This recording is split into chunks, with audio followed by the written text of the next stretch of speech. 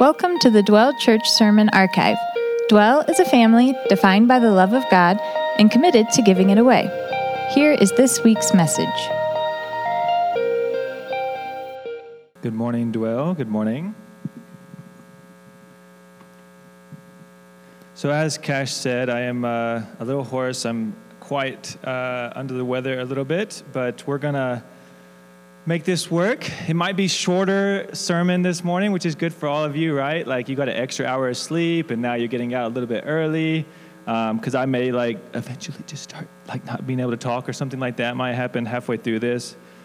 But I am excited that we could be here either way. Maybe my voice sounds deeper. Maybe it sounds cooler. I don't know. Maybe that's a good thing. I'm going to try my best not to cough through this. You know, if you've ever been in drama class, they tell you don't chew gum and don't have anything in your mouth when you're just giving speeches.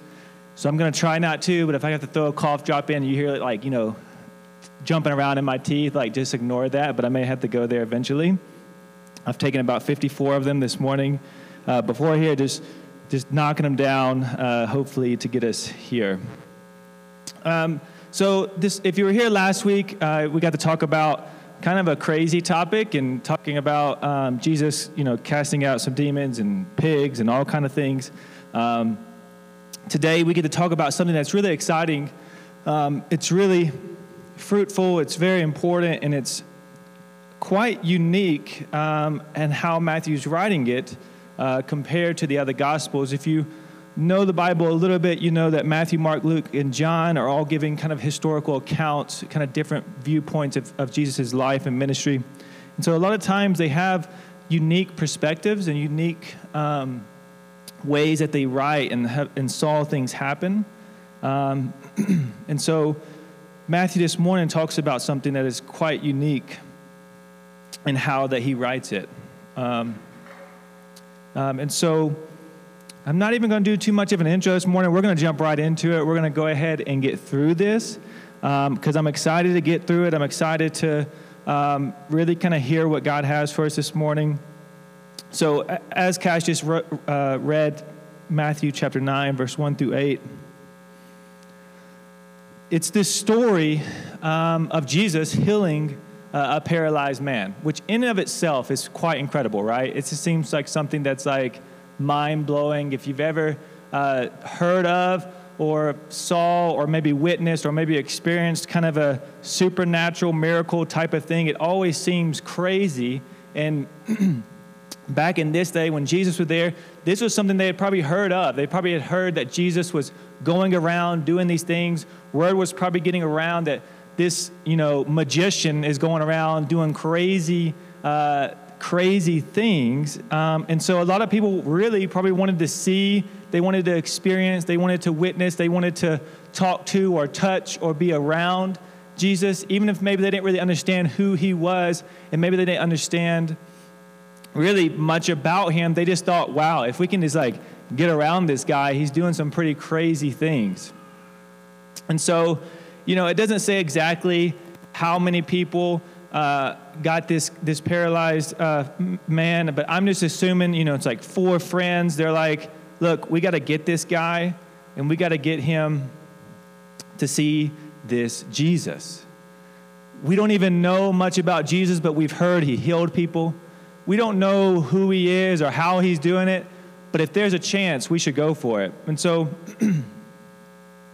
they go and in the other Gospels, if you read it in Mark or some of these other ones, you see that they carry this guy up onto a roof because the house is so packed. I want you to imagine if this place was packed out, standing room is completely booked, people are up here on the front, Jesus is up here just trying to get some words out because there's so many people, and then all of a sudden, you just start seeing dust fall from the ceiling and somebody's sawing through. There's a lot of distractions in this kind of older building, right? You hear the heater come on sometimes with the chairs. But imagine someone's just sawing through a roof right now, and then there's lowering a guy. I'm assuming Jesus is just paused and looking. Everyone's oh my goodness, we're about to see some magic. It's about to happen. There's a dude floating from the ceiling right now. These guys are, Jimmy and John up there are lowering this guy down. And it must have been kind of a crazy scene. And what's interesting is Matthew leaves all of this out. Matthew doesn't write anything about them bringing him and being packed out, so they have to cut a hole and lower him through the roof. All Matthew says is some people brought to him a paralytic lying in bed. Now, I, for one, love, maybe dramatizing a story, making it a little bit more exciting. And so I find it interesting when you have something that did happen that was quite crazy, quite unique, and the writer completely leaves it out. This tells me a couple things, or it could tell you a couple things. Either one, this writer has no sense of feedback from the audience and has no clue how to actually write and get people to lock into whatever he's writing, he or she. Or two, there's something much more important going on that the writer wants the focus to be on.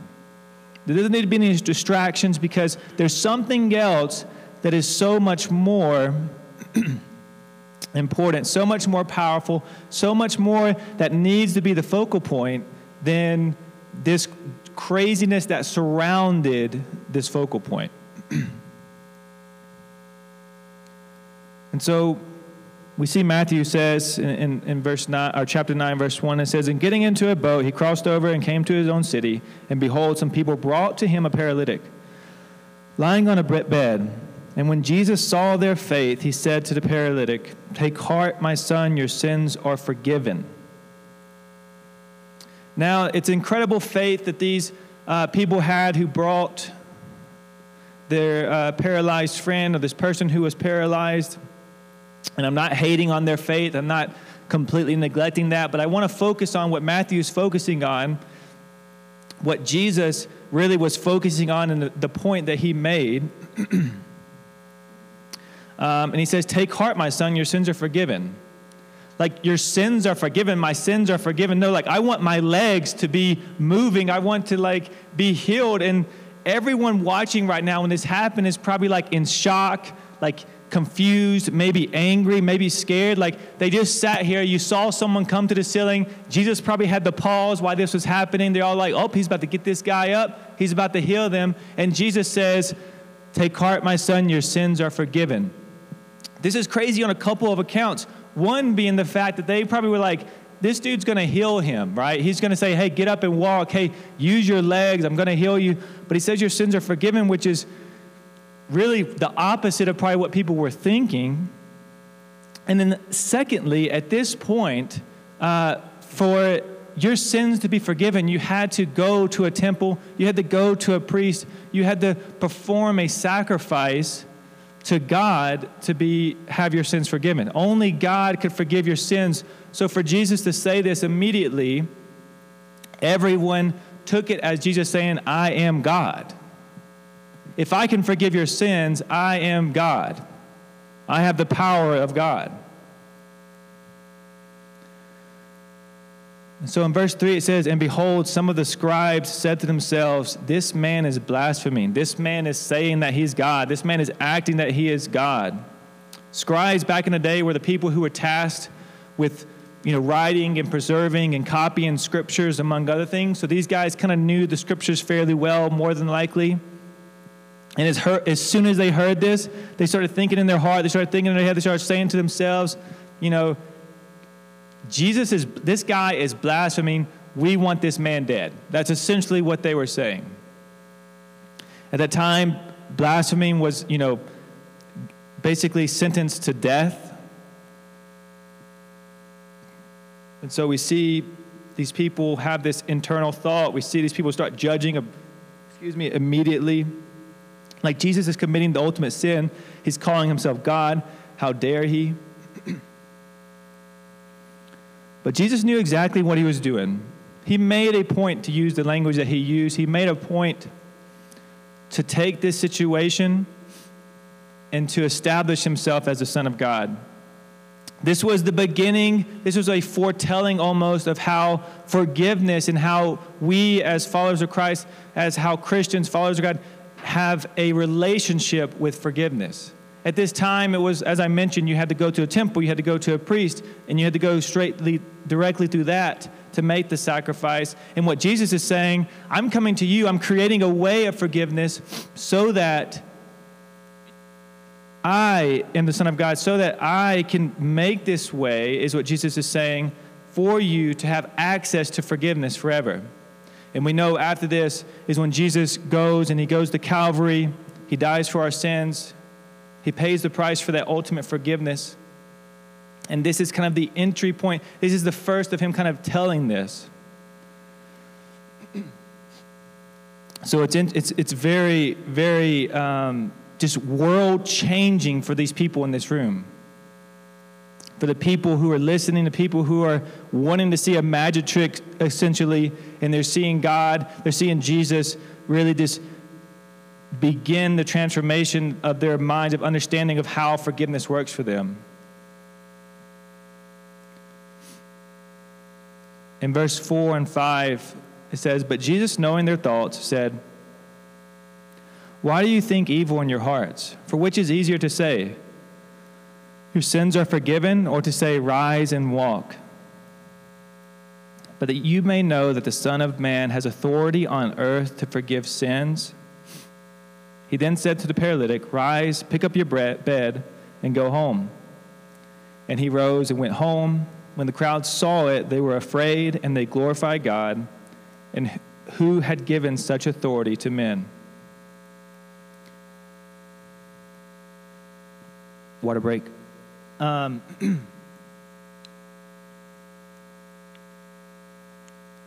so we see this transformation. We see these friends. We see these people. They come seeking this healing. They come seeking their physical need, which is the most important thing in their mind at the moment, right? Like, if you can imagine what it must be right now, if you can imagine being the paralytic in this story for a second, if you can imagine, we don't know much about him. We just know that he was paralyzed. And you imagine being lowered in front of Jesus. You're sitting on this mat. And all you can probably think about is, man, what it would feel like to be healed right now. What would it feel like to is this actually going to happen? Is this happening? Like, as your friends or these people are carrying you, they say this guy's in town that's doing something that you didn't even think was possible. Never in your mind probably did you think that you could be healed, that this guy think he could be healed. And he gets brought in front of this man who is doing all these crazy things. You've heard of people being healed. And all he's thinking about is, Jesus, just let me walk. Heal my body. Let my physical body be healed. Let me walk. And what Jesus is saying is that as big and of a problem and as how powerful and how much of a need there is for your paralysis and how much of a physical need you have, there is a sin problem, there's a spiritual problem that is much deeper. We come to Jesus with a lot of things, right? Like financial stress, relational stress, our anxiety when we lose a job, when we can't make a decision, when we're trying to decide where we're going to go. Or maybe much more severe when we're suffering or someone we care about is suffering. I can think about my life many times that I have had all of these things happen. When I've lost jobs, when financially it's been tough, I've lost family members to sickness. And I can think in those situations how prominent, how powerful, and how much I thought and how much I wanted and desired for those things to be resolved. Can you think about any time like that in your life? When everything in your whole world revolved around one thing that you needed to be solved. Maybe it was a sick relative, and God, you just wanted them to be healed. Maybe you lost your job, and you don't know how you're going to pay rent or put food on the table. You don't know what you're going to do there, and you're just, man, if I could just solve this. Those things are so important, and those things are so powerful in our lives when they go there. And what Jesus is saying, I understand how important these things are, but you have to understand your spiritual need will always triumph your physical need. And when I think about it, crazy to think that when we have these things in our lives, when you look at this paralyzed man who came and, he can't do anything. He's paralyzed. He's sitting there. His friends are having to even take him to this guy. Probably the only thing in his life that mattered was being able to walk, to be able to use his arms, to be able to do something. And Jesus is saying, as powerful and as much as you need that, you need your sins forgiven more.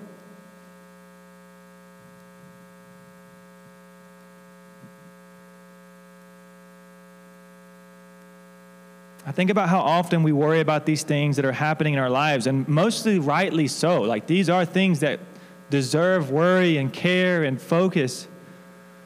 But we neglect our spiritual health. We neglect our soul, and that's what Jesus is making a point of, is saying, you have to understand that as bad as these things are, the forgiveness of your sins is even more important.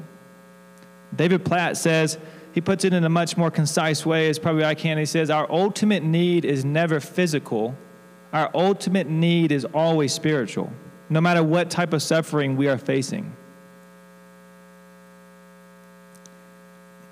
We overlook these small or big sins that have crept into our lives. They've planted roots, slowly draining our spiritual health.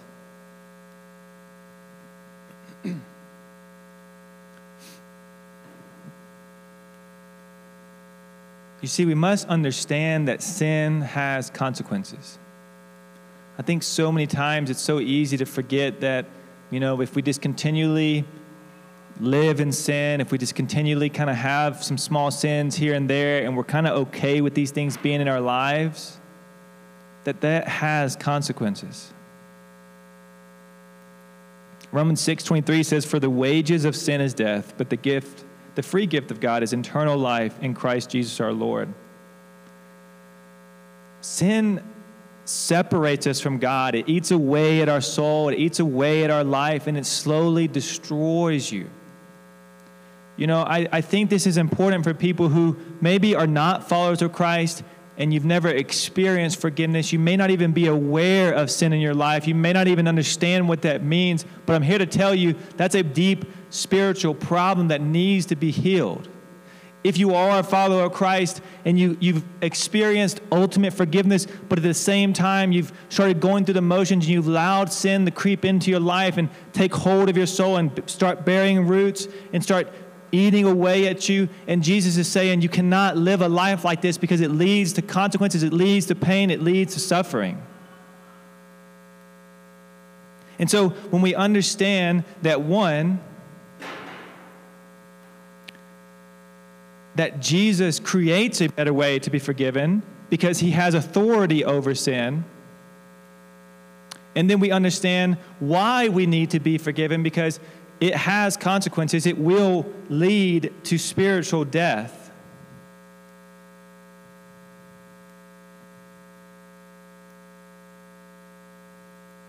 Then we have to understand how. How can we be forgiven? How can we even understand that we are sinful? How do we even know what is sin in our lives?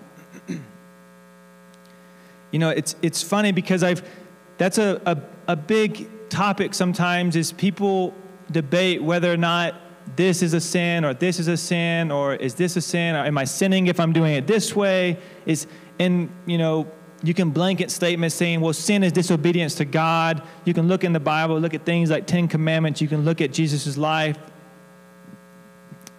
And there's a lot of ways that we can understand sin and what it has against us.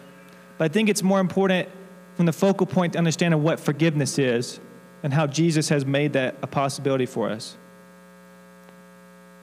When we live in sin, we reject the forgiveness Jesus gives to us. When we're continually accepting that sin is okay in our life, the price Jesus paid, this free gift of salvation, this free gift of forgiveness, is just, we reject it. When we're in physical pain and sickness, we have hope when we have been spiritually healed. What I mean is when the root of spiritual pain, sin, has been plucked out by Jesus in our lives, then we are able to have hope in Jesus even in our physical suffering. when we have that physical suffering here on earth, but we know that our salvation is secure, when that sin has been healed in our spiritual life, we have hope in that physical suffering. We have hope that there's a better way, that there's an ultimate healing to come.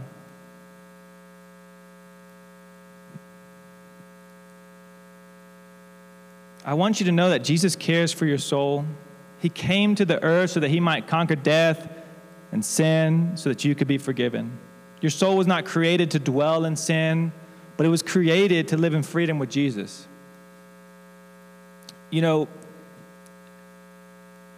I think the first step is acknowledging that we have sin in our life. We have sin in this world. We have sin in our life. Once we acknowledge it, we have to repent from it. We have to understand that we confess, and then we repent from this sin, and then we glorify God in the when he forgives us of that sin. And I think as you become a follower of Christ, it's sometimes easy to allow sin to stay in our lives when we're not focused on this, when we're not making it a point to understand where is sin in our life. Are we falling? Are we falling short? Should we be removing things from our lives? Should we be adding things to our lives? I picture it this way, like if you're in a pitch black room where you can't even see your hand in front of your face. Everybody's been in the darkness before like that sometimes, where like literally can't see anything.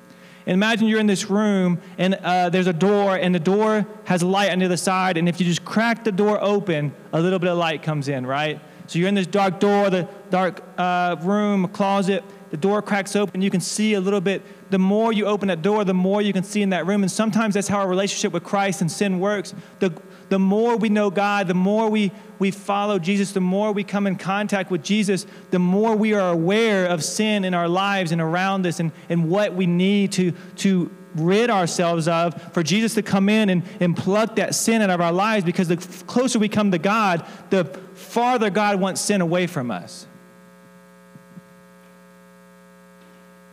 And so when Jesus forgives our sins, when that's removed from our lives, the hold it has on us, when it's removed, we can fully experience what that freedom of forgiveness is.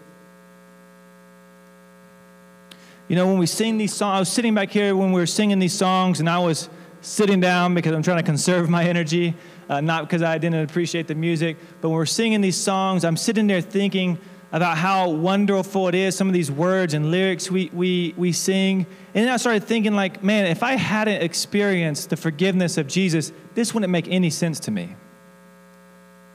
These songs, these lyrics, I would be just kind of lost on the point of, like, if we haven't experienced Jesus in our lives, if we haven't experienced forgiveness, it may even seem like, what are we even talking about here? And what I want you to know, if you're sitting in that situation, is that Jesus died for your sins. He created a pathway so that you didn't have to go running, challenging, live a crazy life to get to this point to where Jesus will finally say, okay, I'll accept you. Jesus is saying, I've paid the way, I've put in the work, I've paid the price because I love you and I want you to experience forgiveness through what I've done for you. And this brings us to the good news that Jesus is God, and he has come to forgive your sins. The scribes in this story were upset. They were saying that Jesus is saying things that made him sound like he is God. Well, the good news is he is God.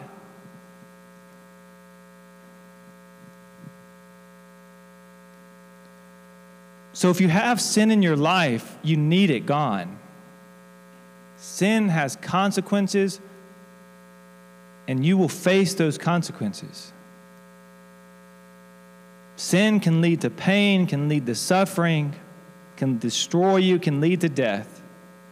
But Jesus is saying, I've paid that price, I've made the way, I've paved the way, I've come to you, and I need you to be aware of this, and I need you to confess these, and I need you to repent from these sins to experience my forgiveness and salvation. Maybe you were unaware of sin in your life, and you know, what's incredible about this time is we're about to give you a time to talk with God, to ask God, where am I sinning in my life? What does this sin even look like? And I trust that God will show that in your life.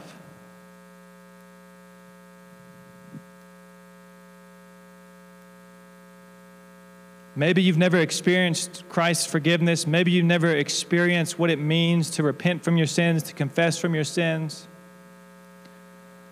We're giving you a time now that where you can talk to God, you can make those sins known, you can repent, you can confess. If you don't know how to do that, if you don't know what that looks like, we're going to even have people here who are more than willing to pray with you, to talk with you, to share more in detail what that looks like. Because I promise you, there's nothing more than every body of believer, every brother and sister in Christ here wants, is that you would experience the forgiveness that we have experienced. You know, we see a man who's physically paralyzed, but so many times I think we're spiritually paralyzed because we get these sins that put holds on us and we don't know where to go. We don't know how to get rid of it. And sometimes we don't even know we have it. And what Jesus is saying is, we got to know, we got to find out, we got to talk to God, we have to be aware, we have to separate ourselves from this sin to have the freedom of forgiveness.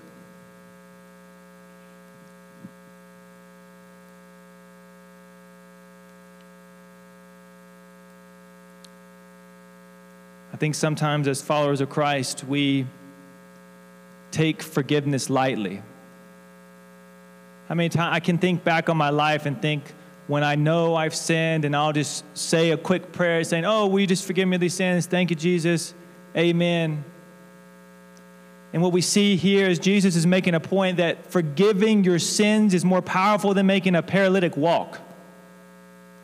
I mean, can you imagine if you took the gravity of that every time you came to talk to God and you had a sin in your life, instead of just kind of pushing it on the side saying, hey, God, I know I sinned some this week. I'm not even going to name them because, there's a lot of them, whatever. Go ahead and take care of those for me. Check. Thank you. Jesus is saying, this is a life-changing experience every time I've done it. Previously, the most important time was on Calvary, but I continue to do it in your life when you repent of this, when you confess this. And this is not a small little act. This is a life-changing miracle that's happening every time we bring it to God. When I was reading this, it was just heartbreaking to me when I think about how many times I've mistreated the way I asked for forgiveness. I didn't understand fully what Jesus was doing in my heart. Every time he was pulling that sin away from my soul, he was giving me life and taking away death. And I pray that you experience that, whether you've experienced it before and you need it again now, or you've never experienced it ever. And man, you got a hold on you. You have a sin that's plucked and digged deep and buried itself into your soul. There's no way you can claw that thing out. You don't even know it's there. And what Jesus is saying, I can do it. Jesus can come into your life. Jesus can come in and pull that out and give you the forgiveness, the freedom and forgiveness. Man, I want you guys all to have that. I want everyone to experience that. Even though I don't even live it myself sometimes. I'm not sharing it like I should be. I'm not treating it as holy as I should be sometimes. But man, when I get down to it, when I think about it, when I pray about it, when I read about it, I want everyone to experience the forgiveness that Christ has for you.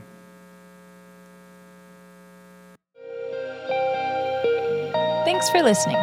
We hope it brought you closer to Jesus and more in touch with the world around you. Being a Christian in today's culture can be hard. Fortunately, he gives us the gift of community through his church.